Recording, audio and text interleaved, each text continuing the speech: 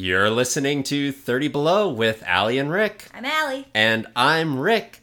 And we are continuing our month of legacy quills with one that actually kind of inspired the whole month for me. We just had to wait to release it today because, obviously. Right, yeah. And that is Independence Day Resurgence. This is a movie that's like 20 years after the release of the original. It is very late in coming. And it is such a momentous movie that we had to send out the bad movie signal to get someone in here to help us. And we managed to find Becky. Say hi. Hi. So why don't you introduce yourself to some of our listeners? Well, hi, everybody. I'm Becky, and I am a gigantic Independence Day fan, so Independence Day Resurgence has a weird, sort of horrible spot in my soul. You're the first Independence Day. You were saying that you were a big fan, and in fact had memorized the presidential speech. Yeah, I do. I used to coach improv, and one of the things that I would do was I'd give movie inspirational speeches, and I learned the one from Independence Day for inspirational purposes. I mean, fantastic. Because today is our day. Okay, it's one of the greatest speeches in a movie. Never apologize, Becky. Never. And, Allie, what's your affiliation with the first Independence Day? Well, not much, to be honest. I always confuse it with other Alien movies. I kind of lump all the Alien movies together. I forget that Independence Day is like an act, like it takes place on it. I don't remember much of Independence Day, the first one, so I was very confused throughout the second one, because they're like, I'm the daughter of blah blah blah, and I'm like, I don't even remember who blah blah blah is. You're not wrong, though, because actually a bunch of Independence Day came out it wasn't supposed to be an Independence Day movie, but it came out on Independence Day so that it could predate another Alien movie. I can't remember the name of the other one, but then there was also Mars Attacks that came out around the same time that year. And so they specifically changed Independence Day to be an Independence Day movie so that they could release it before all of the other Alien movies that year. I mean, it worked. Yeah, so throughout this movie I was pretty confused. Don't remember a lot of the original characters. I think the main thing I remember from first Independence Day, I think because of the age that I was that maybe this isn't even, no, I think it's from Independence Day, where the first lady is like, oh, you're a dancer. What kind of dance do you do? And she's like, oh, what do you do? And the other woman is like, I'm a dancer. Oh, and she's the like, ballet. Oh, the ballet. Oh, I love the ballet. And she's like, no, exotic. And I think that's when I first learned what exotic dancing was. So that is my history with Independence Day. I think I've seen it like twice. I am a really big Independence Day fan. I loved that movie growing up. Same. Saw it and probably watched it like every summer just because it's like, oh, it's Independence Day. We have it on VHS. Let me skip through the trailer for the video game that was released on PlayStation and Sega Saturn that always played before the movie. Also, I owned that video game for PlayStation briefly. It was a bad video game. But yeah, I am very familiar with the movie. I can probably quote the majority of it. I know, like, oh, there's that weird shot where for some reason it looks blurry when the ship is backing up, and I don't know why, and I never have. And then also on a more relevant note, we saw a staged reading of Independence Day as our first date. We did. Aww. So it has some importance in our relationship in that aspect. Mm-hmm. I don't think I told you at the time how little Independence Day meant to me. No, I think you just wanted an excuse to go out with me. I think I did, yeah. Well, I was gonna say, do you still have Independence Day on VHS? I have it on DVD now. I have a DVD and a VHS. Wow. The VHS copy is at my parents' house. Like it's probably still underneath the VCR in the living room where anyone could pop it in really quickly. Yeah, and I'm the same way. I watch it every single year for Independence Day. Die Hard is my Christmas marathon. Independence Day is my Independence Day marathon. So yes, speaking of the first movie, this is directed by Roland Emmerich, who wrote and directed the first one. He also wrote and directed the Matthew Broderick Godzilla movie, which is best known for some reason, he thought it was really funny that the guy who designed their version of Godzilla, his last name was Totopoulos, and Roland Emmerich thought that was an impossible to pronounce name, so he made the main character's name Totopoulos and had everyone else always confused as to how to say it. Also features the mayor and his aide, who are obvious Siskel and Ebert ripoffs because they were mean about Independence Day. He also would go on to direct 2012, Day After Tomorrow, all sorts of disaster movies. Moonfall, which scored too high to appear on this podcast, but I think we're going to have to do it anyway. I love Moonfall so much. After we finished this, Moonfall popped up, and I was like, ooh, I'm in. What is that? Watch it. Yes, it's What If the Moon Crashed Into the Earth. It's amazing. And is the apex of another one of his movies, which is relevant to us as theater people, Anonymous, which is about who actually wrote all of Shakespeare's plays. Because the secret through line in all of Roland Emmerich's movies is the crazy conspiracy theorist is actually right. Yeah, that's true.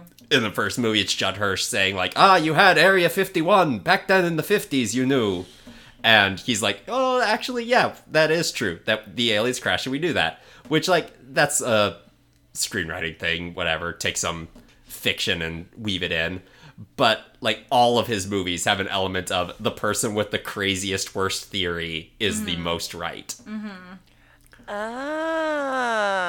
Spoilers for Moonfall.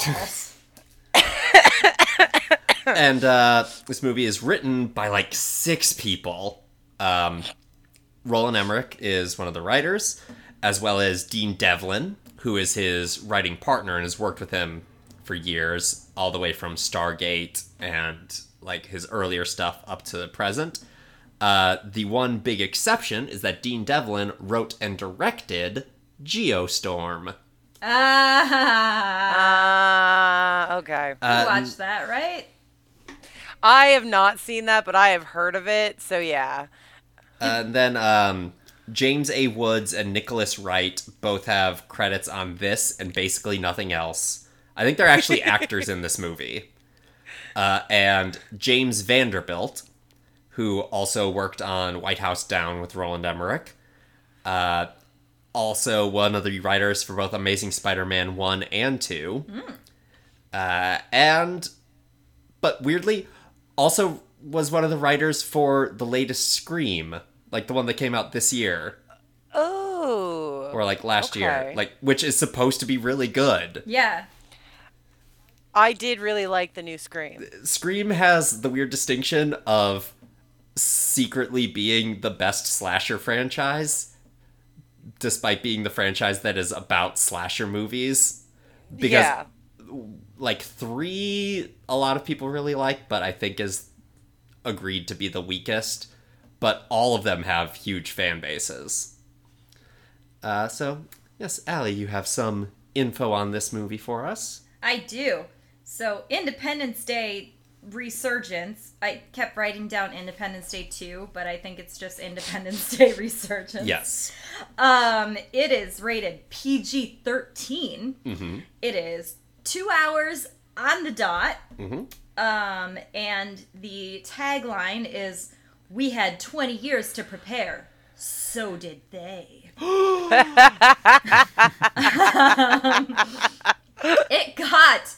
I think this is the closest critic to audience we've ever received. It got 29% critics ratings from 231 critics and 30% audience rating out of 50,000 audience members. Yeah, So that is a very consistent, this movie was not great. Yep. Fans also agreed that this was not what we wanted. Yeah. And it's important to note that this isn't Independence Day 2, it is Independence Day Resurgence, because for a really, really long time, they were trying to make 2 movies at once. Like, that was Roland Emmerich's thing, was, I'm going to make Independence Day 2 and 3 back to back. And then it started creeping up on the 20th anniversary, and he's like, I have enough cachet with the 20 years that enough people like the original that I think I can get it made, but only one, which explains the ending of this movie being a follow us on our next adventure. And that makes so much sense, yeah. But yes, one of the biggest sticking points, obviously, is Will Smith, who went on to become a box office star because of Independence Day 1. Mm-hmm. Like, everything he touched was gold for 15 years until he tried to make his kid a star. Yeah. And was in After Earth. Was he... Did he get into Scientology? Or was that no, just like a weird thing He's not explicitly a Scientologist. He just has weird philosophical beliefs that align with Scientology. So he's like an agnostic Scientologist. He doesn't give them money, but he's not, like, against their ideas. I don't know, maybe Thetans exist, maybe they don't. Yeah, I like the idea of Dianetics, but I can't say for sure. So yeah.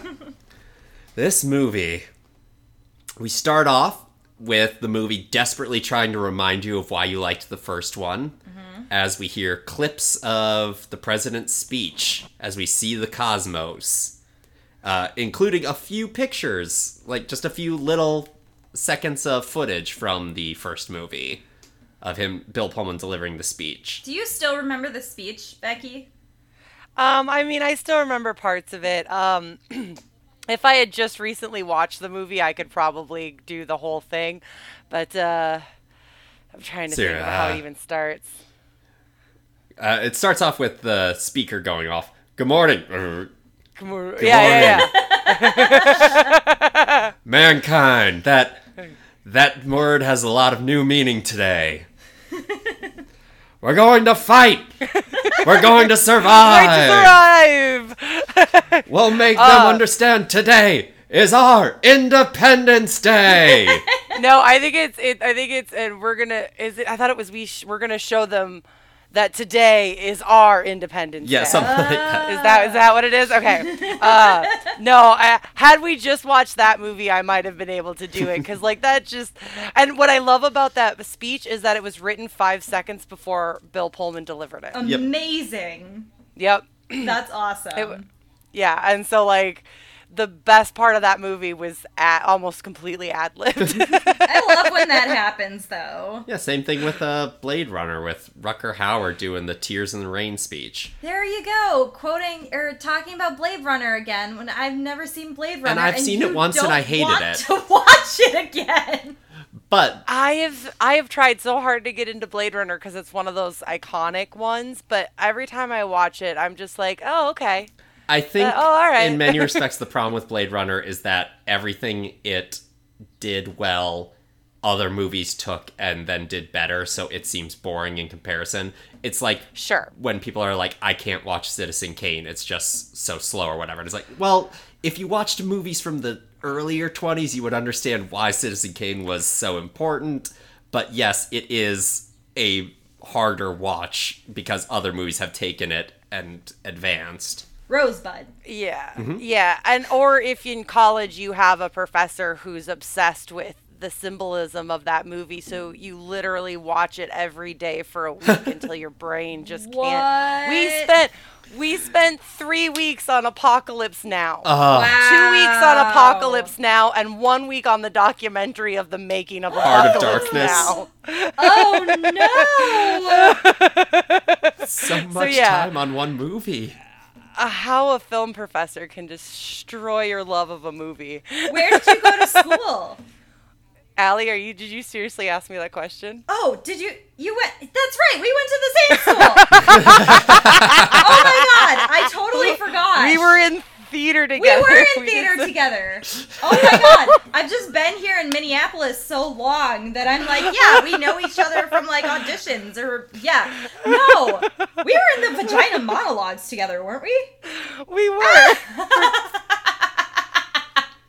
Oh my gosh. And then completely... Clearly I have had too much Arnold Palmer spiked to remember that we went to UWSP together. Oh, that's so funny. Which professor was that? I don't remember their name, but it was a film. It was a film. Yeah, because I didn't take class. film. I was in an audio production major, Okay.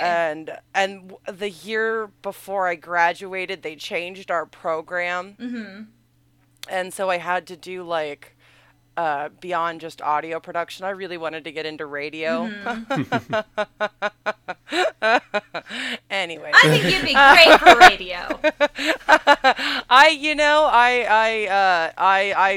I miss some aspects of it, and I've been trying to get back into it. But yeah, I don't remember the professor's name. It was the only time I ever had this professor, but I remember just every Hitchcock movie we watched, it just sucked the life out of those movies. And so, like, I still love Hitchcock films, but they're never any of the ones that, like, 39 Steps. We didn't watch 39 Steps. We didn't ruin 39 Steps. We didn't ruin Lifeboat. So there's still Hitchcock movies I can enjoy. Well, that's good, I guess. We meet up with Bill Pullman, who's gone crazy, and apparently he has to take medication for his crazies. And we know he's an old man now because he's got a cane and a big gray beard. He's very old. Because it's been 20 years, he's so old. He's so old. And they've rebuilt DC since it was destroyed with lasers, and they rebuilt the Washington Monument, but each brick, like, has the name of someone who died during 1997, I guess. Yeah, which a lot of memorials. You would have so many bricks based So off of what happens in that movie. And they rebuilt the White House, but also they rebuilt the entirety of DC with, like, skyscrapers. And right now, infamously, DC, you can't have skyscrapers. The tallest thing in DC has to be the Washington Monument. So there's barely anything taller than, like, 5 stories there. And they're like, I was under the impression that a lot of those spaces are like no-fly zones. They are. And the fact that they're just, I was just sitting there going, where's the air traffic controller who is controlling these flights of these? So I appreciate that you said that about skyscrapers, because I was like, wait a second, where's the infrastructure here? Yes, and here we learned that in the past 20 years, we have integrated alien technology into every part of our lives. Yep. And we've got hover cars everywhere. We have cold fusion. We have unlimited energy. We basically turned Earth into a utopia, but one that is prepared for an inevitable war at any moment. Yes. Because, logically they understand, okay, we killed the aliens that were here, but there's gonna be more. And we also meet up with the 2 kids from the first movie, played by new actors, but Vivica A. Fox's kid, and also Will Smith's step kid, is a fighter pilot now in the Space Air Force.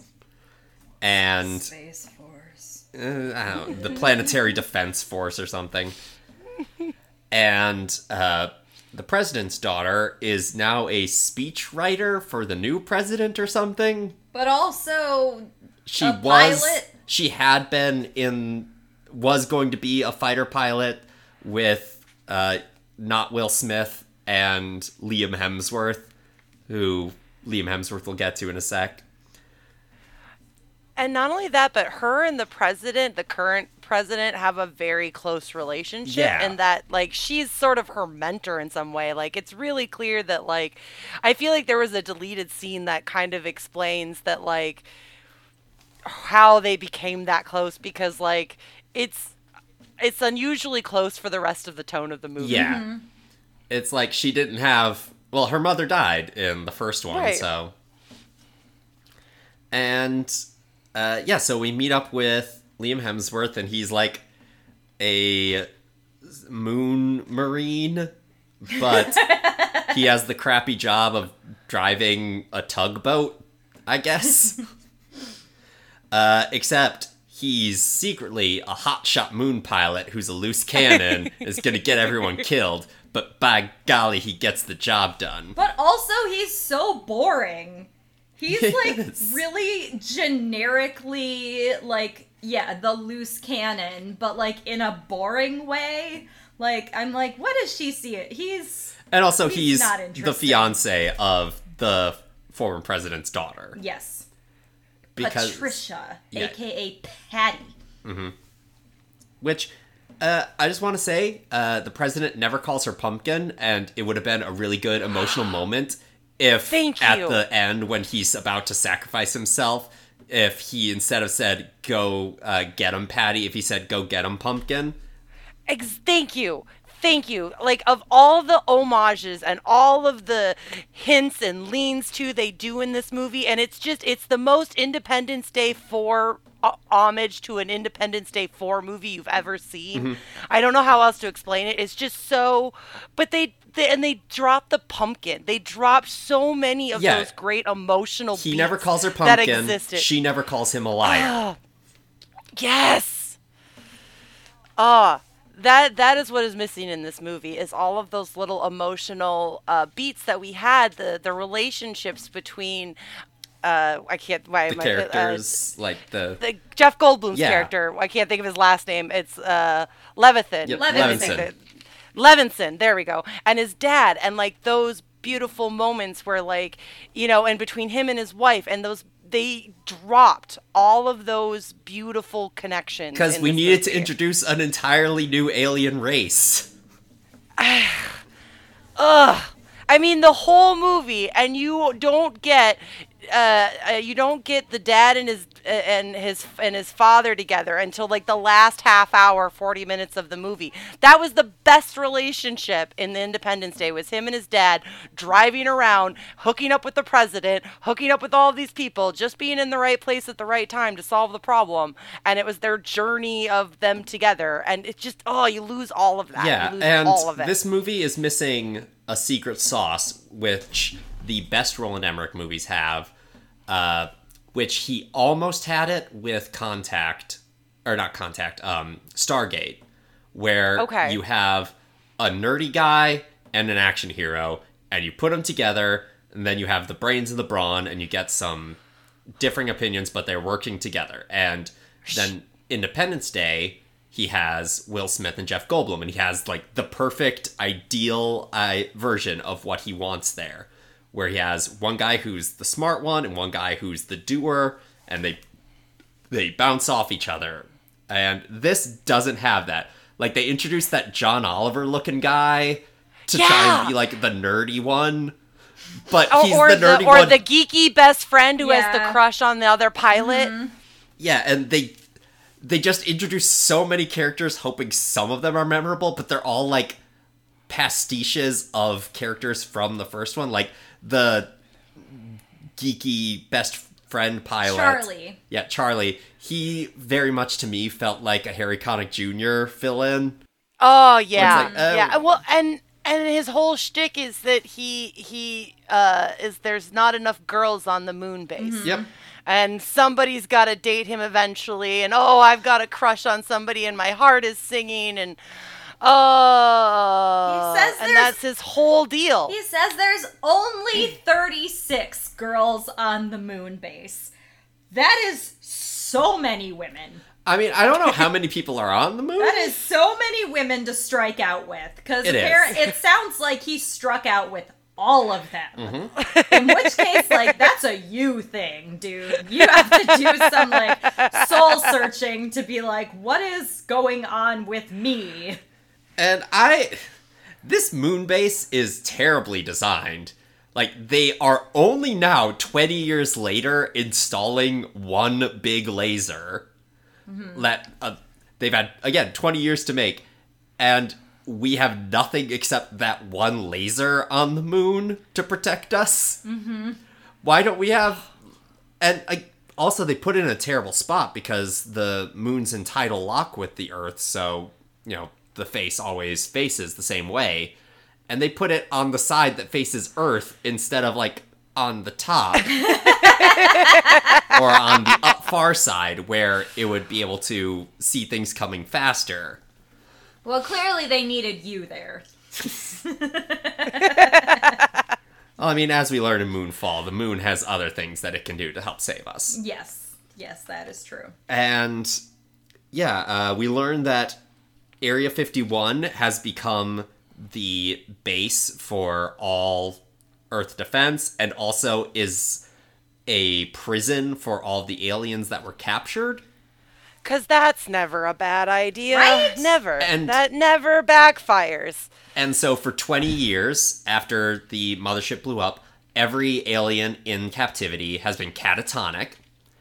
And now 2 days later, they've all suddenly started freaking out and they're all very agitated. Which, have they been being fed, somehow by people every single day? Yeah. Why are they still in their biomechanical suits? Mm-hmm. They don't need those. They should have been removed because they're giant weapons. Have they been, have people been massaging their muscles to help prevent atrophy? Because everyone who wakes up from a 20-year coma in this movie is just hopping around. Even people who had their necks broken and killed in the first one. Which, that I think is the biggest FU to fans of the first movie, is just, Brent Spiner's back. Also, he was secretly gay the whole time and had a relationship with that character you didn't know about.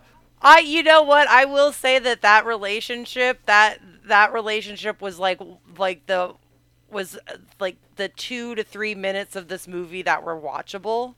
There's 10 to 15 minutes of this movie that is watchable, and I would say that their relationship is part of what is watchable, because it's just he sat there every day and watered orchids for him while he was in a coma. Mm-hmm. And just the sweet, and then and then just dies at the end. Just every day, and then for 2 days he gets him back, and then he dies.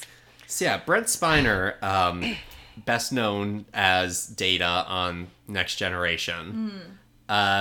He is known to be a very big ham and a goofball, which is why it was always weird that he was the emotionless stoic robot, because he on the cast was the one who would do the pranks and would always be mugging in between scenes and stuff.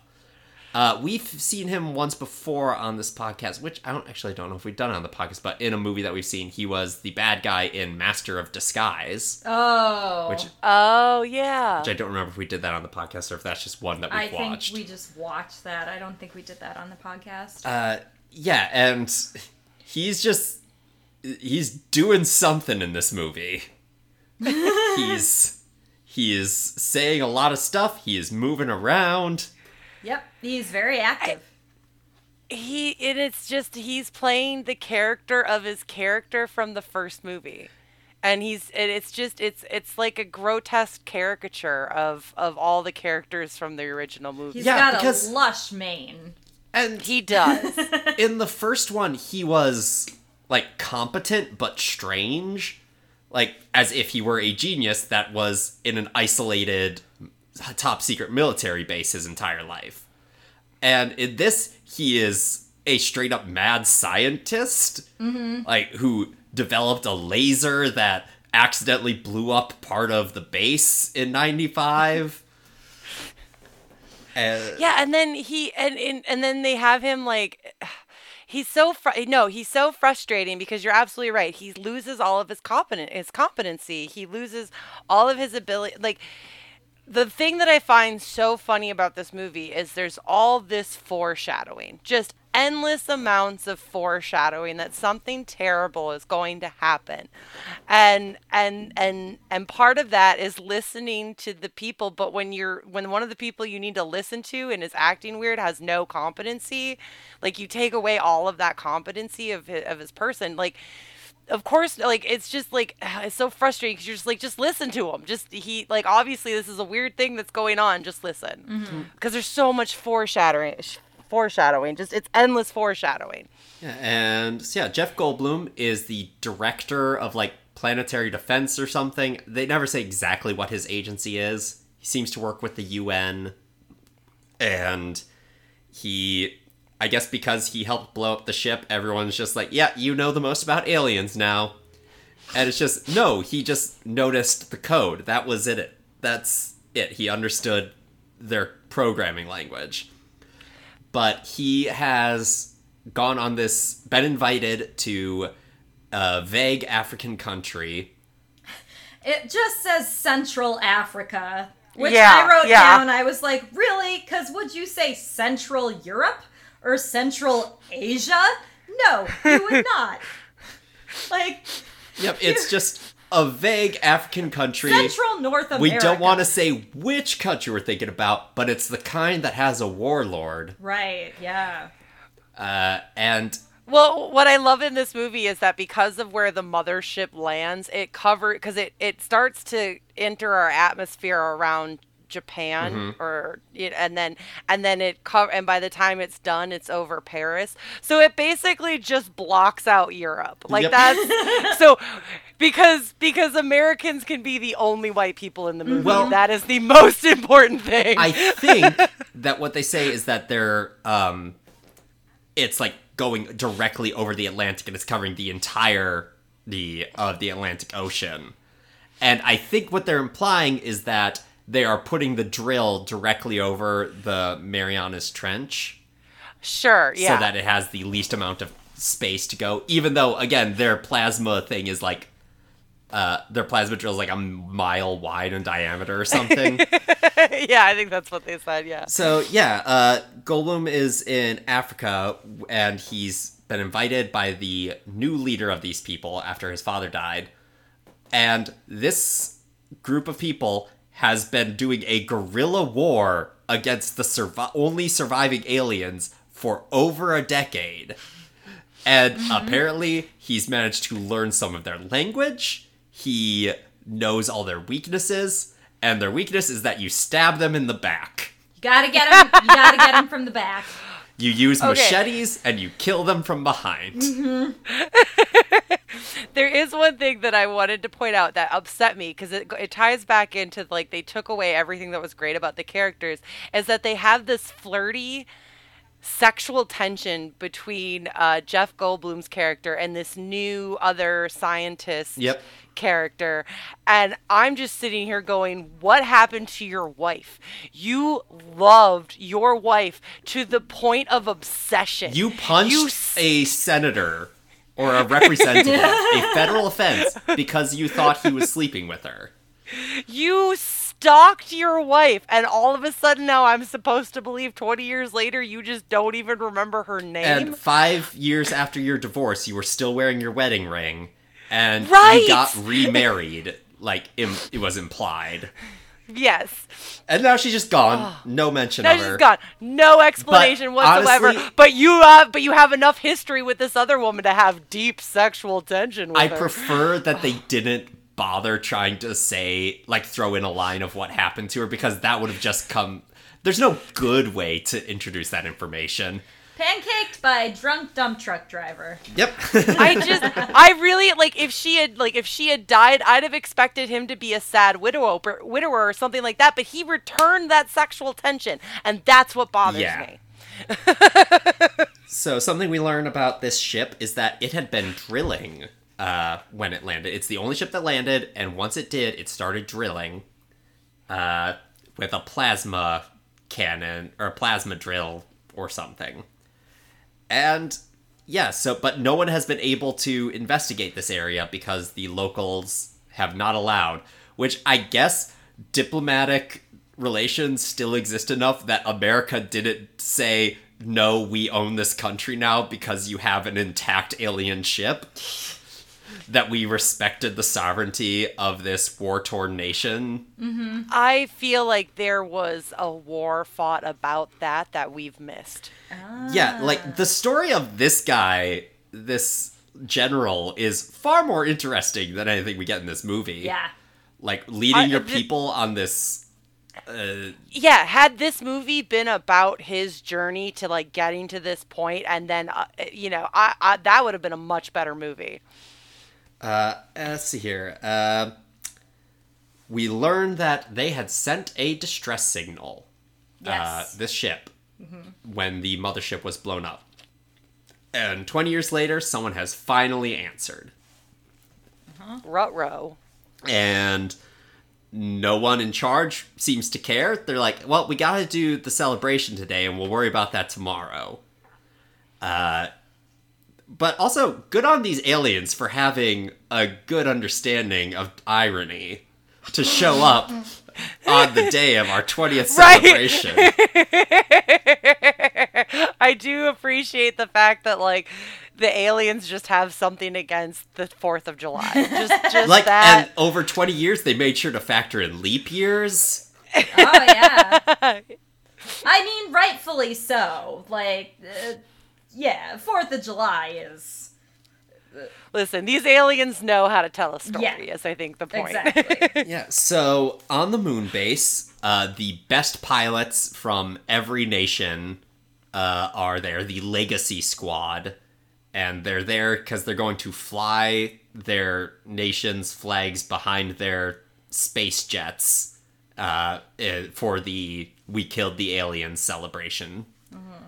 And one of them, notably, is a Chinese pilot who our nerdy guy falls in love with instantly. And her uncle is like the general of the moon base. Mm-hmm. And when I saw them, I was like, wait a minute. Is this the start of Roland Emmerich pandering to China? Because Moonfall gets worse. Yeah. Like, Moonfall China's like the hero. Mm-hmm. But, yeah, and Hollywood in general has, as we've been trying to increase movies that are shown in China as a big market, movies will, like Iron Man 3 included scenes that were only in the Chinese version. And they're taking actors from China and giving them minor roles. And yeah, that's what I think was happening here. Was that he needed some extra funding. So he's like, hey, maybe China will kick in a few bucks if I have a Chinese star and have them speak Mandarin and show how heroic they are. Which, again, it's not a bad thing. It's like we do the exact same thing for the American military in any movie that has an F-15. Yeah, I really because this movie came out in 2016, and I mean, if you're remaking Independence Day, you to remake it without that America feeling, and I just that is one thing Resurgence I think really has an undertone of is America, and fighting and America's the best and we're going to defeat the aliens. That there was a little bit more camaraderie in the first one, that because like, yeah, they do kind of give that homage to especially at the beginning with him leading the moon base and everything like that. But I think the undertone of it is just so American military. Yeah, we follow it when there's scenes in that movie that they look like an ad for the Marines. Yeah. Mm-hmm. I mean, we follow American heroes, so like, yeah, we're seeing their perspective, but we do see like other nations around the Morse code and getting the information like, the Americans have a way to take them down. Well, it's about bloody time. Right, yeah. Where the hell have they been this whole time? That's one of my favorite lines from the movie. About bloody time. So we learn that Liam Hemsworth, he put I don't even remember the Dylan? Dylan. Yeah, he put Dylan at risk. Mm-hmm. He almost killed him. He almost killed him trying to pull a stunt to prove that he was the best pilot because he wanted to lead this crew because it's all he has. But he didn't realize that he's royalty. We're just orphans. Oh, gosh. You're the only family I got. This was a discussion between Charlie and Jake. Charlie Miller and Jake Morrison, which, if he wasn't Jake Sullivan, like, that would be the most, like, generic white guy name. Mm-hmm. I know Jake Sullivan is from Avatar, but in my mind, all generic white guys are Jake Sullivan. But this guy's Jake Morrison, and his best friend is Charlie Miller. Yeah, so we go meet up with the president again, and not with the president, we're at the African leader, and he's talking to the psychiatrist who specializes in people who had a psychic connection with aliens, and she's like, look at this symbol, what does it mean? And he's like, well, the other day, I had the strongest vision I've ever had, and then I drew this. And apparently he's managed to learn most of an alien language in 20 years, just from, I don't know, did they steal books from the aliens? I don't know. Like, maybe they somehow, I don't know, like, I mean, they took had them access captive? to the ship. Yeah. They had access to a ship. They had access to all of their files. And at some point, I mean, I feel like in other movies we talk about how we learn alien. What's the one Arrival? with Amy? Arrival. Yeah, with Amy Adams. That whole notion of like, I feel like the part where they learned the language and the way that they did that, I think that's part of one of the most, like it ties back to what you were saying earlier. It's part of the most interesting part of this movie. The world building of this movie is really interesting. And I think they take some cheap cuts here and there, but there's some really fun, interesting stuff here, just told by the most boring characters that you could not be bothered by. I'm just imagining like a My Fair Lady situation with the leader and an alien. The rain in Spain. Was mainly on the plane. In the plane. Yes, the moon is seemingly being attacked by the very thing that this guy drew in his vision. And we decide to attack it, even though Jeff Goldblum says, no, I'm telling you, this isn't, species. This is the different technology. And I would agree, because this one appeared out of a wormhole. And, they did not. They very distinctly flew towards us. We had forewarning. But they're like, oh, they've already destroyed the Saturn base. So I guess we also have a defense base or something on the moons of Saturn. And I didn't know if that was Saturn as in Saturn moon, or if that was like another, because the satellite. Yeah. Or if there was like another base, if Saturn was there a code another name. ship. Yeah. So you don't really, they don't see, and that's all the stuff I want to know. I want the Expanse version of all the world building. I want to know all of the politics of all of the stuff that's going on. I feel like it would be really confusing if they just started naming like bases after planets. Yeah, and I get that we had like the Saturn V moon rockets and stuff. But, right. Oh, were there actually things named well, after in like the planets? 60s, but... And that's what I mean, is that like, did we go back to that, or are we actually to Saturn now? Which is entirely possible, but it doesn't. I don't based understand off of how quickly you can fly from Earth to the moon, like we'd be able to get to Saturn in like less than a month, definitely. Yeah. And anyway, we blow up this sphere, and everyone celebrates, even though it went down with one shot, which is like way too easy. And then they're like, no, we won't investigate the wreckage now. We've got a celebration to do. Right. They just abandoned this wreckage. Like what's his name? Liam Hemsworth character has plenty of time to go to steal a ship, go to Earth, come back, and find the wreckage. Let's hope to God we did the right thing. Blowing up that random alien that showed up. Judd Hirsch is in this movie. And finally, the star of the movie shows up. Like, the best part of Independence Day shows up. And we're, 45 minutes in? Yeah, and he's reading excerpts from his book to, like, a nursing home, I guess. That's right. And he calls out a very old man, like, on oxygen for falling asleep. And he's like, "Oh, you with us?" Like, dude, he's like 2 days away from dying. Like, let him sleep.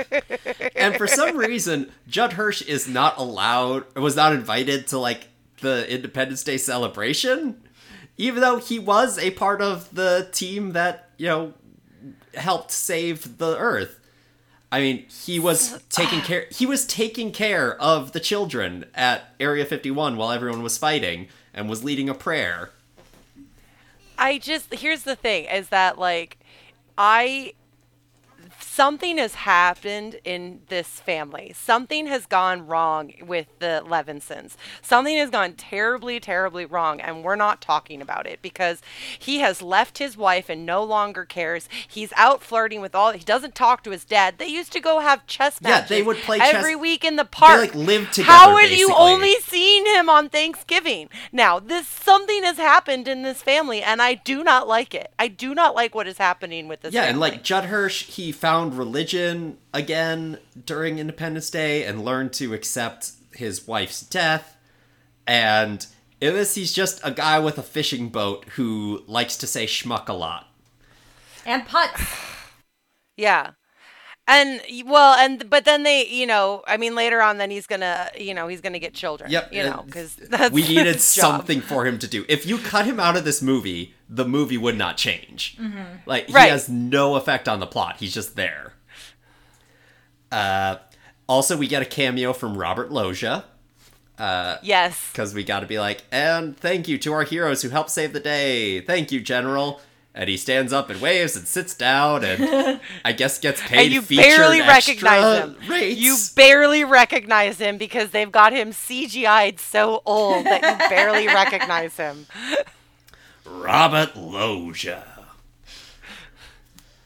We learn that the way that you get aliens is by getting them from behind. Mm-hmm. Yes. Yep. And while the flags are being flown in front of the moon laser, suddenly everyone who has a psychic connection with the aliens suffers immense mind pain. Okay, I appreciate that Bill Pullman is the previous president. Like, I totally get that. But you cannot explain to me how he got up that close to that podium for an event like that. He is supposed to be locked away under medical care. Mm-hmm.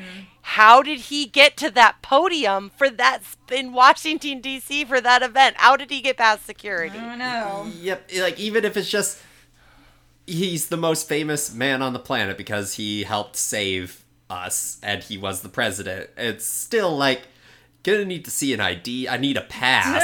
Like, you can't park Your name here. isn't on the list, sir. Your name isn't on the list. Oh,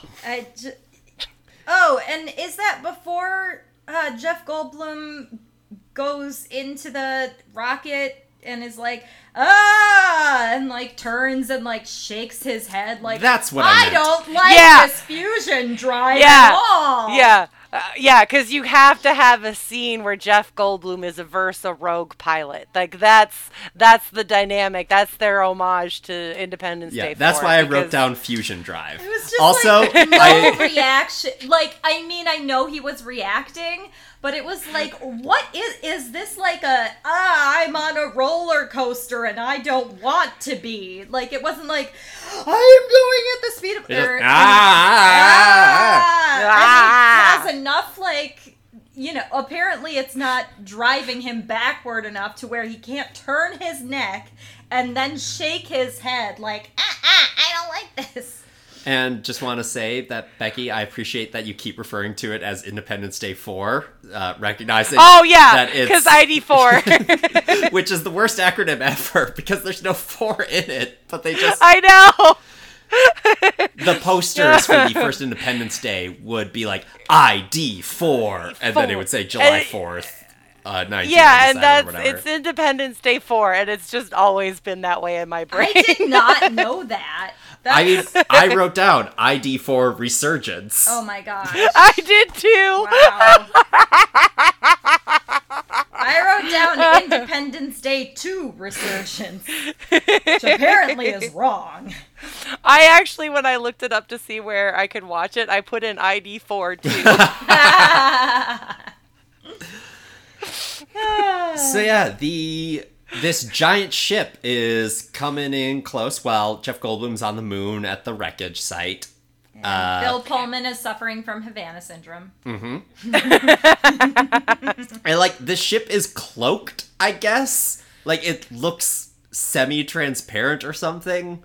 It's reflective. Which it looks really reflective, and so maybe that's part of their whole stealth. But also, technology. What use is stealth when you have a gravitational pull large enough to pull ships out of the sea? Mm-hmm. So I the one thing I love about this scene, because while the ship is coming in, you then have them in the rescue to get the rescue for the wreckage of the sphere. And what I love is that this is it's just reminded me so much of Futurama. At the end of the second, not the pilot episode, but the second episode where they go to the moon for the first time, and she loses the keys, and they're flying away from the moon farmers, and because they've collected them with the magnet. I just can't watch that and not think of that Futurama episode. Yeah, they get pulled up into the gravity of the ship, and I guess they're safe now, even though everything else is being pulled into gravity. They're not worried about this debris that's coming at them. Yeah, nobody reacts to anything. It seems like very low stakes. And they get a front row seat as this ship, like, grazes mountains and... enters orbit, and, that's just... And I will say though that I do love the visual of it, because it does pay that respect to the original movie, because that was some of the they're not great graphics now, but they still hold up and are better than some of the graphics we use today. And I love the way that they did that. Instead of it being a beam that shot down and shot outward, it was this pull upwards towards the ship. I appreciated that visual. And for some reason, the ship decides to scrape the moon.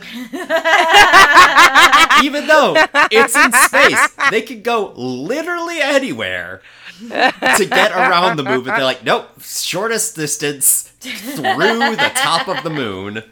Well, to be fair, the moon is our biggest defense system in space. It's apparently our second biggest, because we have a planetary defense system made of satellites. But for some reason, we decided it needed a 10-second warm-up before they fire. Because that was the technology. Because that's what it was like in the original movie. It took a while for them, but we didn't improve on that at all. Didn't improve on that at all in 20 years. I mean, maybe it was a student alien driver. Maybe that's why they scraped the moon. And... Clutch can be hard to figure out. We start seeing... That biker came out of nowhere. We get to see the destruction that you expect from a Roland Emmerich movie. But we start off with Chinese landmarks getting destroyed this time, instead of, New York or something. And we also destroy London. And we also have... The Burj Khalifa Paris gets destroyed. Is it Jeff Goldblum that says they always go after the landmarks? Yeah. Literally the lampshades it. Mm-hmm. Yeah, they like to get the landmarks. I put that quote in here because this scene where the conversation of them in this is some of the best zingers, because in the original Independence Day had really great zingers, and it's just they put all of them in this scene, which they just put like 90% of the zingers in this movie are in this scene. Which tonally, it makes no sense for them to be watching millions of people die in front of their eyes, and for them to just be like, oh, they like going after those landmarks. What comes up must come down. Hey, did you pee your pants? Because I peed my pants. And, like, when a marina gets destroyed and you hear a tugboat go brrr, brrr, or a foghorn. It's also so teal and orange. It's very There's teal and so orange. much teal and so much orange. Judd Hirsch is on a boat and he's trying to outrun a tidal wave.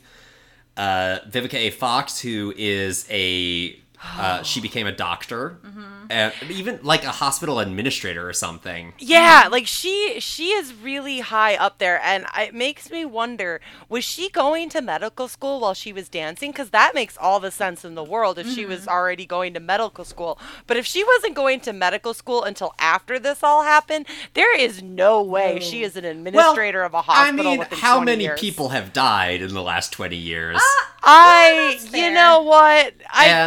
Okay. Like, it makes sense that she would want to be a doctor or something because she was trying to care for the first lady and stuff in the first movie. So it makes sense as an extension of her character that she, like, was able to stop being a exotic dancer, and because she's, like, says that, like, she does it for her kid and, like, it's good money. Right. And here's the thing, the transition from exotic dancer to, I completely understand that. I think it makes total sense. I think she must have already been going to medical school. Yeah. Yep. But also, she was married to the guy who blew up the biggest ship. And that's going to open some doors for you. What made me so mad was that they killed him off. It was a throwaway line in the movie, and he died in a test flight. Yeah, which is like, just have him have cancer. Like, yeah. Don't have him die because he wanted to test the ship or whatever. Or have him die fighting, like, a last wave that we didn't see, like one last platoon or something, and he saved the president. Not a... Yeah, he died because he was a bad pilot all along. What do you know? Yeah. And it's kind of like with they don't explain what happens to Jeff Goldblum's wife. And it's like, okay, you know what? You could have just not explained this too for all the good you did with that explanation. So yeah, the pilots that were flying the flags are told to return to Earth and to go to Area 51 to regroup. And Dylan's like, no, I can't. I gotta see something first. And he flies to Washington, D.C. because he knows his mom's working at a hospital.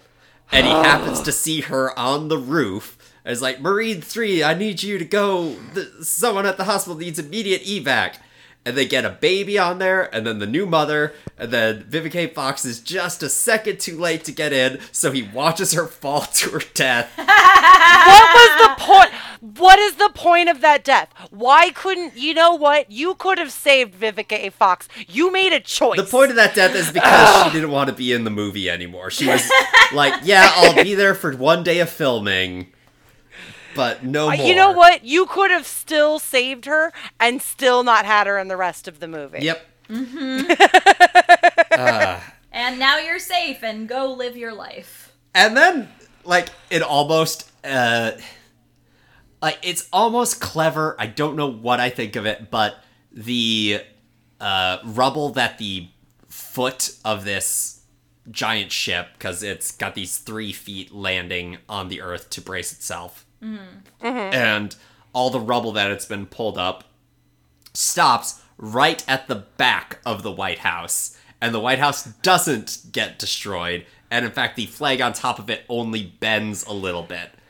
America! Which is, like, almost a brilliant subversion of the first one, because, like, the most iconic thing in that movie is we blew up the White House before every movie did that. Right. You know what? When you say it like there's this part of it, because there's so much America overtones in this that it's hard to. But you're absolutely right. They blew it up in the first one, and everybody blew it up afterwards. So they specifically didn't blow it up in that one. Makes perfect sense. Well, and then they also blew up all of those landmarks from other countries too. Yeah. Right. Which they didn't really blow up other countries' landmarks. They blew up the or White not House. blew them up, but they... Yeah, they got pulled up into the gravity and destroyed. Yeah. Mm-hmm. Like, London in particular got hit hard. Mm-hmm. But yeah, in the first one, like, they destroy the White House and Washington Monument and Los Angeles, the big spirally star building there. And New York gets destroyed. But yeah, we don't see, like, the Mount Rushmore getting destroyed or something. We should. It should be. Well, because that's too far inland. Yeah, it's true. Yeah. And let's see, we're at Area 51, and Bill Pullman has gone rogue and is released one of the alien prisoners into a room with him, and he's like, we're gonna interrogate it. I did not know what he was doing, and he like smashed up against the window, and I was like, what did you expect? He expected that, honestly. That's what happened to Brent Spiner in the first one. I don't. Me. Oh, yeah. And that's why he's like, just get as many answers as you can. He knows what he's doing when he goes in there. Okay. He knows that, and he knows that he's probably going to die doing it. But again, he's been crazy for 20 years, and he has a cane. And no so. one's listened to him. Yeah. And he manages to learn that there is a she. There is some ruler, some queen that they answer to. And he's getting strangled, and after the interrogation goes on, they're like, okay, that's enough. And once again, they shoot the glass, except this time it's with alien guns, but they don't kill the alien this time. And also, this alien seems like 4 feet taller than the ones in the first one. But they don't get it, and it like climbs on the ceiling and then uses its tentacles to grab a gun from them, and now it's got a gun. I wrote, ho, ho, ho, now I have a machine gun. Nice one. Thank you. Should be noted, Allie does not like Die Hard. I'm sorry, Becky, I don't like Die Hard. No! You know what? You like and dislike whatever you want. It does not affect me in any way. Excellent. I appreciate that. So then the other people with guns are now ineffective against him because he has a gun. And much like rock, paper, scissors, to defeat alien with a gun, you need African warlord with a machete. Again, the most interesting character in this whole movie, and we literally scratched the surface. And he stabs him in the back. He's like, I told you have to strike them from behind. And also he cuts off the head of the like actual creature inside the biomechanical armor. We need to get the sphere open. And we try a saw, and it breaks right away. Because this goes back to that lack of competency. Yep. Also, he's not wearing pants. Scientist, right. Tell me a scientist that just goes in and he does things, but he has a good reason for doing them, and you never give him good reasons for doing the things that he's doing in this movie. Yep. Dr. Oaken. I was trying to remember his character name. And then we have someone explain why they're drilling to the center, and it's because they're going after our magnetic core. Our molten core. Yeah, our molten core.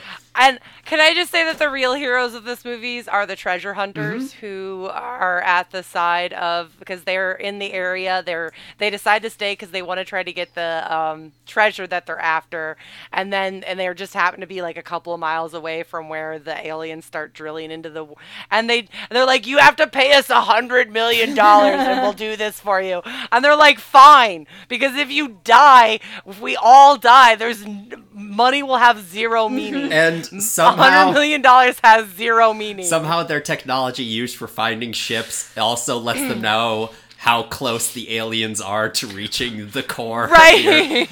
And also, what is the core in this context? Like, does that mean until they're through the outer crust, through the mantle?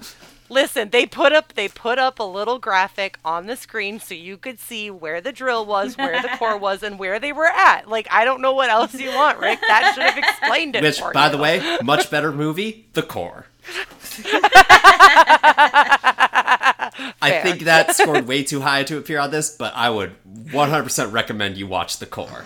Oh no, I've definitely seen The Core. I love apocalyptic, I love action movies, I love end of the days types movies. I really do. I've seen them. I've seen so many of them. Right, so at Area 51, we've come up with our plan. And The Core is 40%, by the way. What's that? 40%. 40% for The Core. Okay. And we're in the locker room, and we have a moment between Liam Hemsworth and Dylan. And Dylan's looking at a picture of Will Smith photoshopped next to Vivica Fox. There was this part of me that really, like, I know that photo is Photoshop, but there's this part of me that's like, they were on set one day and somebody took a photo of them. Like, it may have been a publicity photo, like, for Entertainment Weekly or something. And you know what? It could be completely photoshopped, and I'm just never going to believe it, because that photo was taken on set, and it's from the original movie. See, I feel like it would have had to have been an actual photo, just because otherwise they would have had to get, like, Will Smith's consent to get to Photoshop him in. Mm-hmm. As opposed depending on what he gave away for rights to his likenesses for the movie, possibly. But yeah, if it had been like a photo that they had already taken, he probably would have signed away the rights to that particular photo. Anyway, Dylan is explaining what they're going to do, and he gives a terrible speech that tries to be inspiring. There were so many attempts at inspirational speeches in this movie. It was adorable. And their plan is also terrible. It's, okay, we're gonna have some drones take down the shield temporarily, and you protect these 7 bombers, and then we're gonna drop a cold fusion bomb. And that's our plan. It's a very direct plan. Not John Oliver is worried about how he's going... Yes. Floyd is worried about how he's going to protect himself, so he asks the warlord to give him one of his katana blades and teach him everything he knows. Mm-hmm. And this is the buddy cop duo that we need. That's that duo that they are trying to recreate, and they did it with these 2 ridiculously minor characters. And they're the most interesting. Like, I want to see them go on to fight all of the all of the surviving aliens from a crashed ship. I want to see them. That's what I want to see next. And then we're meeting up with the drunk sailors that have been drafted into monitoring the core. And, they want $100 million, but, what good is money anymore? Is money... Do we still have money in this post-scarcity world where we have unlimited energy and space flight? Yeah. I guess capitalism survived still. And they want that $100 million in gold. But if they don't do it, then what? They're just gonna let the Earth be destroyed because they didn't get money? But, if you got something the government wants, sell it to them, I guess. I suppose. Well, and I think that what's really interesting is that the idea of the generous future, like the Star Trek future, how much that, especially with the recreation of Enterprise, how much that has changed into a global idea of the future to an Americanized version of a global idea for the future. A capitalist. We've been making that subtle change for the last, I would say, couple of decades of the future doesn't look like that Star Trek future where we accommodate people with differences, where we don't have money, where we don't have scarcity. It's a perfect world because of capitalism. I just always remember that the first time the Ferengi are introduced on Next Generation, they're referenced as our history's Yankee traitors, and Riker is like, oh, this is who we used to be. And that's who the Ferengi are. They're us now. Which, also, we didn't mention earlier, although Becky went to college with Allie, I happened to be in a show with Becky a few years, about 8 years ago, which was a Klingon Christmas Carol, where we both got to play Klingons and speak in a fictional language for the entire play. I'm afraid I don't remember much anymore. To be fair, I did do more Klingon shows after that. Yeah, because you also and did then also It's an did Honorable Life. Yeah, I did that as well. I played Mary. I know Kapla means victory. Yes. All I know. Kapla. Yep. And yeah, so we get this big dog fighting scene, and it's just loud and bright, and there's a lot of stuff happening, and none of it matters. Yeah, because you know it's gonna fail because you're only halfway through the movie. Ships are blowing up. Apparently the individual fighter ships don't have shields this time. Well, that's great. Even though that was a huge thing in the first one, that they all had individual shields. And then they're like, hey, there's a door open. Let's just fly inside and blow them up. That's our plan. It worked the last time. And apparently this is what the queen is expecting. She's baiting them to come inside and not blow her up. Because she has little drones that put shields around the fusion bombs so that when they set them off, they are harmless. Yeah, they neutralize them basically because they contain the explosion. Which, from a screenplay perspective, it is good to set up that these shields exist and can contain this explosion for the third act when we use that same strategy. Except it comes across as more, aha, but you didn't know that secretly rock doesn't cover paper. And yeah, they get inside, they eject, and they find out that they have their own ecosystem inside the ship. Which reminded me of Moonfall. Mm-hmm. But also, this thing is like the size of the moon. Yeah. It is 3,000 miles across and has its own gravity. Like, it landing would cause irreparable damage to the Earth. Yes. It did cause irreparable. Yeah. It took out almost an entire continent. Mm-hmm. And they attack Cheyenne Mountain, where the president and most of the important people in the American government are being protected inside a giant mountain. All the people in the line of succession. Which is not what you do. The first thing you do is you get the vice president and the president in very different locations. And they are attacked, and for some reason the aliens have decided they're going to do this on foot, so they're doing a ground incursion into this base, even though they have a, laser that can destroy anything. And when they break in, the president says, "There will be no peace," which is a callback, and it's badass, but it's like, no!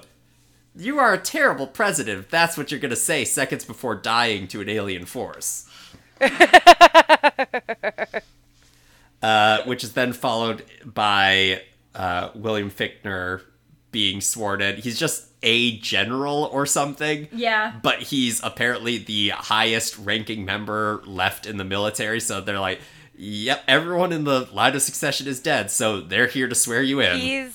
He's the designated survivor. He's the Keith Sutherland. That's why you don't put all the people in the same place. But yeah, also, he's not part of the line of succession, though. Like, he's not part of the cabinet. He's not the president pro tempore of the Senate. He is a general.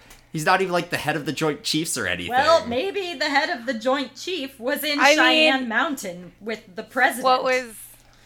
What was the one where the Department of Education representative became the new leader? What was that? That was Madam a President or something? No. It was an alien, and I can't think of the name right now. Battlestar Galactica. Sorry, that word just completely left my brain. So yeah, then we get the one scene with Bill Pullman and Jeff Goldblum together, and they're just in this big open hangar, and Bill Pullman gives an impromptu rousing speech that's not actually very rousing. Although I am going to learn it just to mess with people.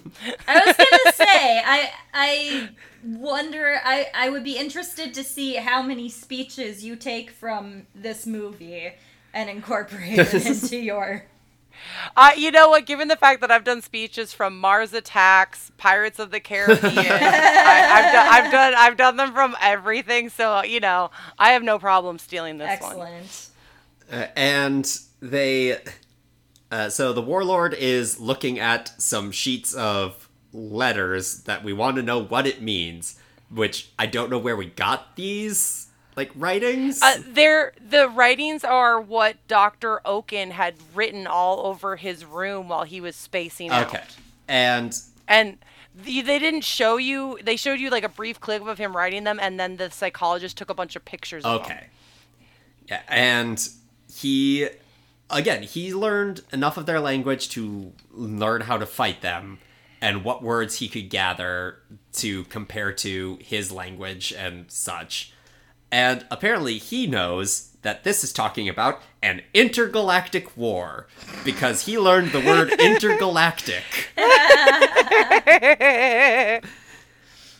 And then we managed to crack open the alien thing with the laser, and it's got this big white robo-sphere inside. Mm-hmm. Onside the ship, it's Vietnam all of a sudden, and we're hiding in marshes, and yeah. Also, this part of the movie is irrelevant for, like, the rest, for what happens, like, it has no bearing on anything except that they have ships at the end. Yeah, and they escape. They get out of the mothership, and then they've stolen the alien spaceship so that they can use them later. But yeah, otherwise... This was one of the scenes where, especially when they're like walking through the water, where I'm like, this is just an advertising for the Marines. Yep. Yeah, the enemies get an alert because the sphere is activated, and the sphere activation alert goes off, and then the Queen gets inside of a giant exosuit, and they start going to Area 51 inside her special Queen ship. I will say that suit up scene is one of my favorites. It's just so ridiculous, and I appreciate it so much. It just has that. It has that Predator vibe. It has an alien vibe, but then it's also an exoskeleton. It's kind of cool. I like that scene. Yeah. The robot sphere starts talking to them in English. Floyd decides to put his hands on it. Uh-huh. Yeah, just flat out goes and touches it. Just touch it. I mean, did anybody else get Evo vibes, like from Wally? Wally? Yes, absolutely. Because it's like so pristine and white and like, yeah, shiny and round. If Apple designed a spaceship. Yeah. Basically, yeah. But yeah, he put his hands on it, and I just wrote down, "Damn it, Floyd!" Yeah, and then the ship starts talking. Mm-hmm. And they're like, "Oh, why didn't you activate before? Because you attacked me." It's like, yeah, it's true. We were trying to warn you about the other attack that's coming. And then you attacked me with the weapons from the other person, so I didn't know what to do. Like, are you on my side? Are you on their side? I have no idea what's going on. I'm the sole survivor of a race that has been fighting them for centuries, but they've managed to take us all out. But I know of a secret planet where I've been taking refugees from every place they've been trying to attack, and we're learning to mount a defensive against them. It's like, what is going on with that? Like, this plot for a third movie that is in no way a continuation of aliens attacked us is suddenly there's an intergalactic civilization of refugees that have banded together to fight this one race. Also, this alien's race has transcended corporeal form and is purely... Artificial intelligence. Artificial intelligence. I don't know if either of you ever watched the TV series Stargate Atlantis, but yeah. Speaking of. I mean, speaking of Roland Emmerich. Right, like that seems to be like his like that's a common theme there. Well, That's a actually, common he had theme. nothing to do with the TV shows. He gets paid for them because it's based off his Oh, idea. But fair. like that, he said that is not what he would have done with a sequel to Stargate.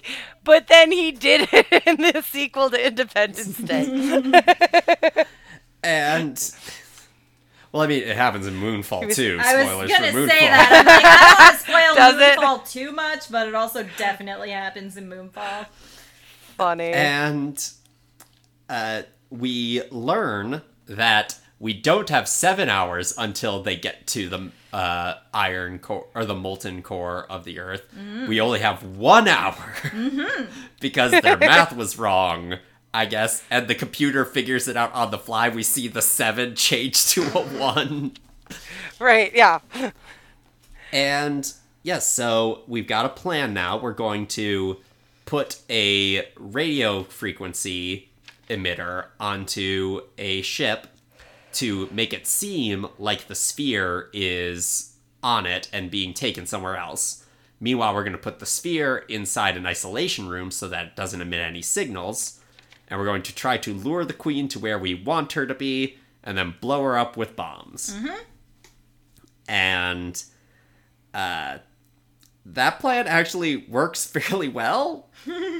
But they don't have any, all of the satellites have been taken out, so they don't have any way to remotely activate a bomb. So they need someone to go on a suicide mission. And clean-shaven Bill Pullman shows up, and he shaved to save the world. You know what? I wanted him drinking coffee, because if he's going to be the Randy Quaid of this version, then he needs to be drinking coffee and sobering himself up for this mission. Like, honestly, Randy Quaid sacrificing himself in the first movie was a better speech than the rousing inspirational speeches in this one. Oh, yes! Yes! And... Up yours! Sorry. Yeah, meanwhile, we check back in with Judd Hirsch, who we've been seeing a few times. He picked up some orphans, and... He now has more children. He has collected more children. He finds a school bus where their bus driver abandoned them to go back to Minnesota to get laid before the world ends. Which you're not going to get from Las Vegas to Minnesota in the 7 hours that you had. And like a quarter of them have the same bunny hat for some reason. And so now Judd Hirsch has an entire school bus of orphans. They're a camp. They were like, because it like they said the camp name on the side, so I assumed it was just part of their whole like get up for camp, I guess. Okay. And his plan is, I'm going to take all of these children to a military base that if I look up, I can see a mile-wide ship going straight towards it. And yeah, he's driving through the desert in a bus. They see him over there. They're like, "Who's that?" And they believe that and like, "Hey, someone's waving at you. It's a tall, gangly guy." Tall, gangly. That's my David. That's my David. That's my David. Oh my god. That's the one line that made me the happiest, because it's just like, obviously he hasn't seen David in a very long time because there are deep-seated troubles within the Levison family. And now he is finally I'm so sad for their family because I know something terrible has happened and they're not talking about it. And they manage to the people that are on the mothership, they do their big escape. Liam Hemsworth pees on the deck and gives them the finger because they killed his parents. And they manage to get out of there. Somehow they're all communicating, even though like they don't have radios, or they have like handheld radios that they don't have to push to talk into. Mm-hmm. It's one of those things in a movie that I wouldn't have noticed if they didn't say switch to channel 6. I would have just been like, okay, they're just talking to each other. But as soon as you mention that there's a radio involved, I'm now thinking about the mechanics of how you use a radio. it's like how in the Avengers, you just don't question that they're communicating to each other across New York. Sure. You're just like, yeah, they've got something. Yeah, they have lured the mothership to a place, and they blow it up. Or, not yet. The president is doing a speech on all the shortwave radios. And he's like, I know many of you are listening in. And, again, in the first one, we see people across the world that are all planning their own assaults, and they're all going to take their own destiny into their hands to help with this worldwide assault. Whereas this one, it's like 20 guys in Nevada are going to save the planet. Yeah, because they were trying. Yeah, that is it lacks all of its global. It lacks all of it, like, because there was like a global connection where they all took down the motherships because they had this moment of time in which the shields were down, and now it's just all 20 of us are going to save the day. Yep. Bill Pullman uses his bodyguard to distract his daughter so he can steal the ship, and she can't stop him from stealing it. And yeah, she like flies to protect him. He doesn't say pumpkin, though he should. And yeah, he flies inside the mothership and then waits too long before blowing up because he wants to say something cool before hitting the switch. And yeah, it's kind of anticlimactic that, yeah, the ship's destroyed. Except the aliens aren't done yet. They're still drilling. And it's because the queen had her own shield. What? And she burst from the wreckage and is somehow bigger than the ship that she was just inside. Yeah, she is very big. She's like the size of Godzilla in Roland Emmerich's Godzilla. And yeah, I don't quite understand the spatial relations in those ships. And was it just because because like, is it the ectoskeleton? Can that grow? Is it like... Well, yeah, it's a biomechanical skeleton that could theoretically be whatever size you want with a cockpit inside, but she herself is also very large. Yeah. Yeah, no, that's... Yeah. And... she's real tall. Yeah, they don't get the children out of there right away because one of them has to save a dog. Just like Barkley in the first one. Or Yeah, Rodney. I mean... Is the dog's name is Rodney? Yeah, Barkley is in Space Jam. Okay, yep, you're right. That makes sense. And then we're doing a bus chase running away from a queen who is attacking the bus for no particular reason. Yeah. Outside of that, it's there. Well, and she goes after, like, what I think is so interesting is because you have then Patty's character in the other ship flying away now that her dad's gone and blown it up, and like the queen like this is a tiny ship in comparison to the queen, and the queen just zeroes in on her and just goes right after her, and then goes right after a bus, two of the smallest targets, Right. And we managed to take down the queen's personal shield somehow. Like, just by shooting it enough, it goes down. Which, that would have been nice to know in the first movie, that you could just shoot them enough and they go down. But, yeah, the shield is down now, which means that we can attack it. The guys from outside come back. We've only got 4 minutes left until the planet is doomed to kill the queen.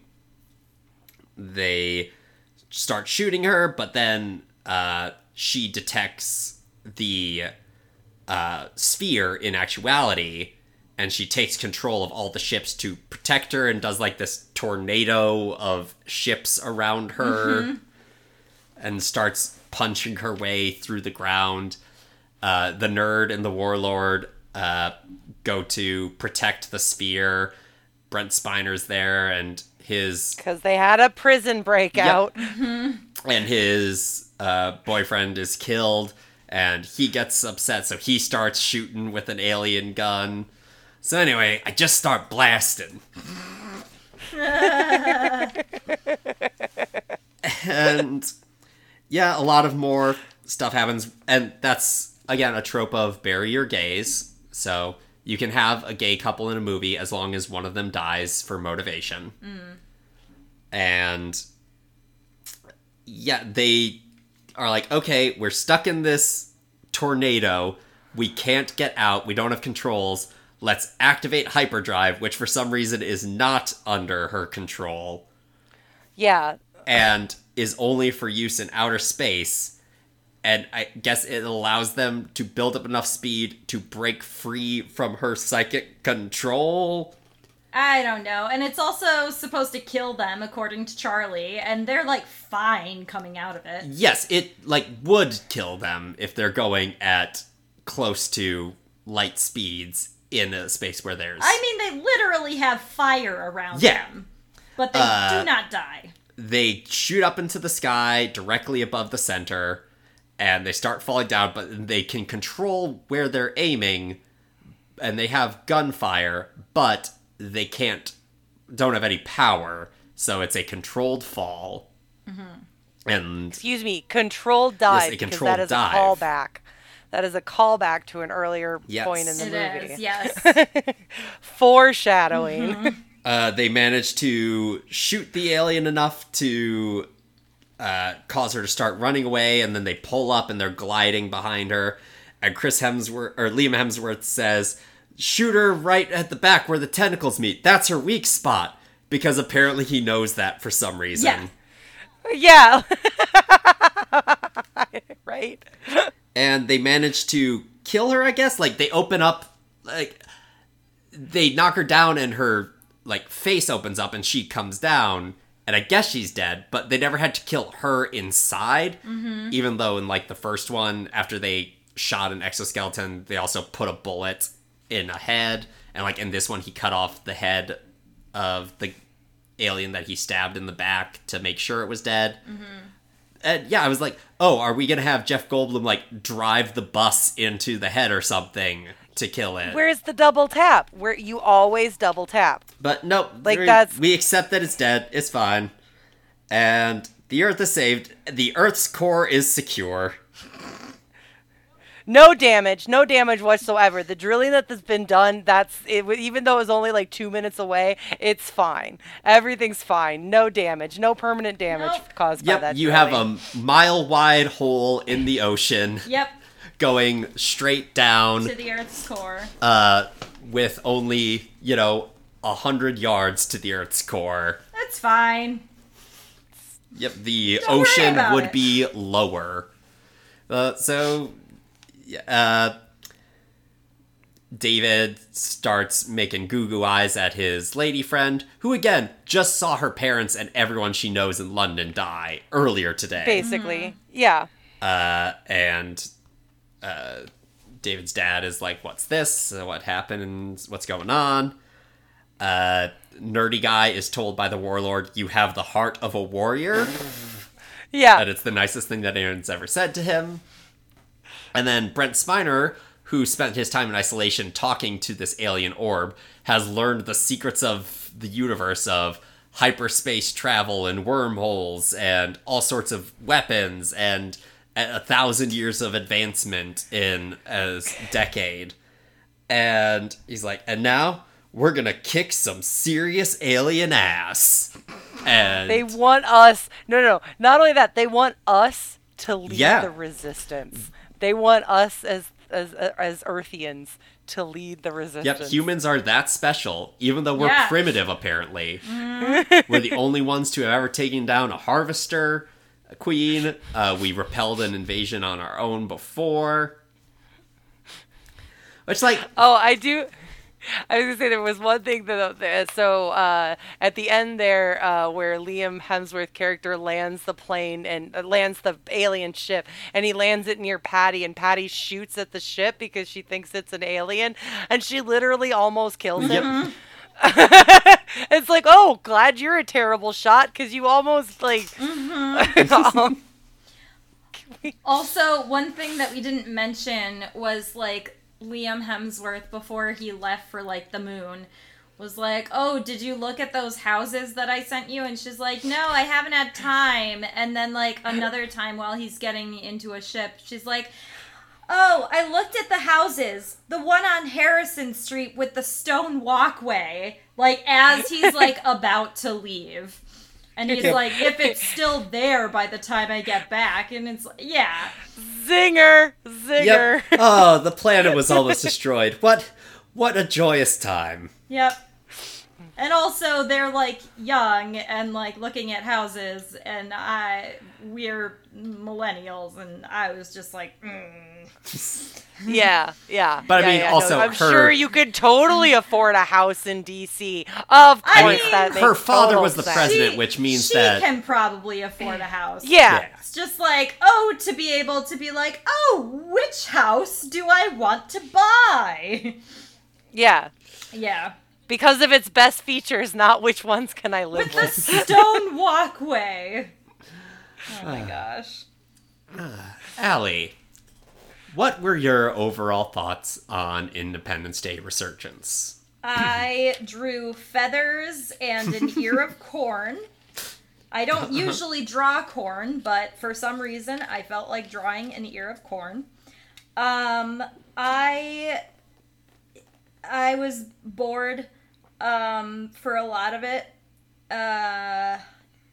I was confused because I wasn't, like, as big into the Independence Day, like, lore.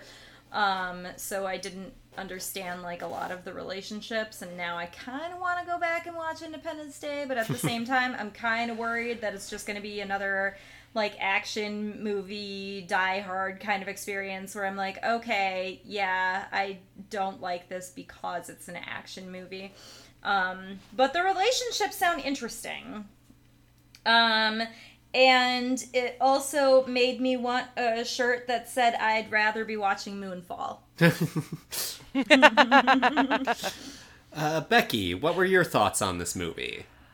I just genuinely believe that this was a movie that tried to pull as many elements from Independence Day, the original, and pay homage to them, but without actually making a movie. It's just a continuous stream of hey, did you get this reference? Hey, did you see this? Oh, we put these two people together finally. You were waiting for that. And I just think that is the essence of the movie and it's an end of the day apocalyptic America's great marine advertisement that I will watch again next year for Independence Day. Yeah, I mean, I feel like this movie was trying to be a sequel to what it thought people liked about the first one. It's like, well, what people liked was all the explosions and the cool alien lore and all this sci-fi stuff. When what people like about the first one is the characters and the relationships. Like, you'll note when we were discussing it, we, like, didn't discuss the cool action scenes in the movie, though there are some. Like, the things that stick in our minds are the characters. And, yeah, this was, like, a sequel to what someone thought it should have been instead of what it actually was. I completely agree. I think you said it really well. So, Allie, would you recommend people watch this movie? No! And Becky, would you recommend people watch this movie? I recommend that if you like Independence Day, you should watch this movie just because you will like Independence Day even more.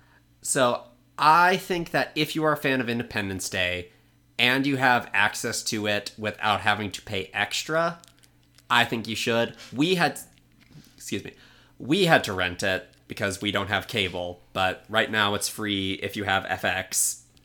So if you have that as an option, yeah, why not? Check it out. Like I said, it's 2 hours, which is shorter than a lot of movies tend to be these days. Still probably 30 minutes too long. I was gonna say, I feel like it felt long.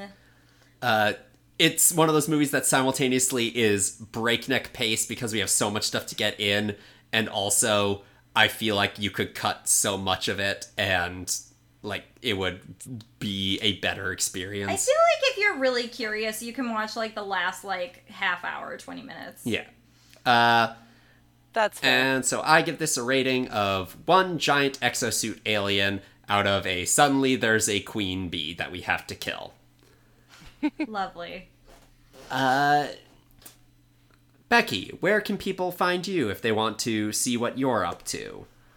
Oh, well, right now, the only thing I've got going on is I do occasionally monthly shows with my group Vilification Tennis. You can see us every month at the Bryant Lake Bowl. We do, I think our next show coming up, I should have had this information ready. I am so sorry. I don't remember what our next show is, but I do know when it is. It is July 22nd at the BLB, and yeah, so that's what I've been doing is Vilification Tennis shows, and I'm not in every single one, but hey, it's a good show whether I'm in it or not. And do you have any social media you'd like to promote? No, I am so bad at social media, and there's no point in trying to find me because I don't really talk to anyone on social media. Better for your mental health overall. Right? It's been a rough couple of years, and I've been trying to step away from more social media. All right, Allie, where can people find you? You can find me on Twitter and Instagram at Allie in MPLS, ALIINMPLS. And we're in a Fringe show together. It is called Orzel Rising.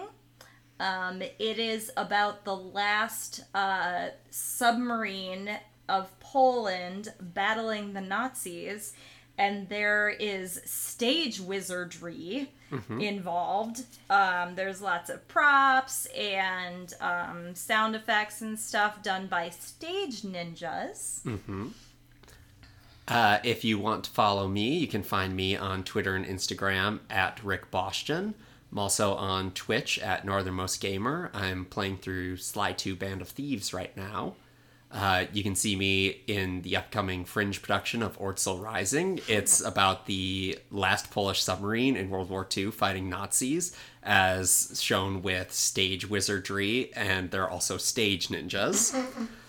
He's a stage ninja. He plays a stage ninja. I play the engineer who works on diesel engines and electric engines. I have no experience with engines, so I'm learning a lot.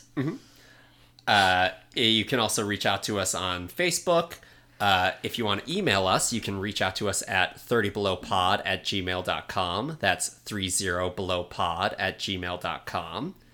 So yes, we got an email in this week from friend of the show, Betsy, host of Never Seen It Pod. And she says, "Hello, Allie and Rick. Since I have no intention of watching this movie, Darko, Yeah. I'm just hoping you can clarify something. You described a scene where a man was talking about conspiracy theories that Tupac, Whitney Houston, and other deceased celebrities are actually alive and living on an island. Is this the future? Because if this movie takes place in 1995, that is a huge plot hole, or this man is not in fact insane, but rather from the future. Maybe I misheard you, but let me know if I didn't. In any case, this movie sounds bad. Thanks in advance, Betsy." No. So, yeah, that is just bad writing. The movie does take place in the 90s. Oh, yeah, it does. I believe it would have taken... Definitely Whitney Houston wouldn't have been there. I think they said Elvis. And I think it would have been right around the time that Tupac was dead, but I don't know if the Tupac is still alive conspiracies started until the later 90s. Yeah, the movie came out in 2009, but I don't know exactly what year it took place. Yeah, it took place in the mid-90s. So, yes, this appears to be a case of a giant plot hole on the part of the movie. Yes. So, yes, if you have any questions about any of our movies that we have done, if you have thoughts on Independence Day or Independence Day Resurgence, you can email to us at 30belowpod@gmail.com. And thank you so much, Becky, for being with us this week. Thank you. Thank you. Thank you so much for having me. It was so much fun. Yes. Make sure you subscribe. We're on all podcast services. And so, yes, for this week, I've been Rick. I've been Allie. And this has been 30 Below. Bye.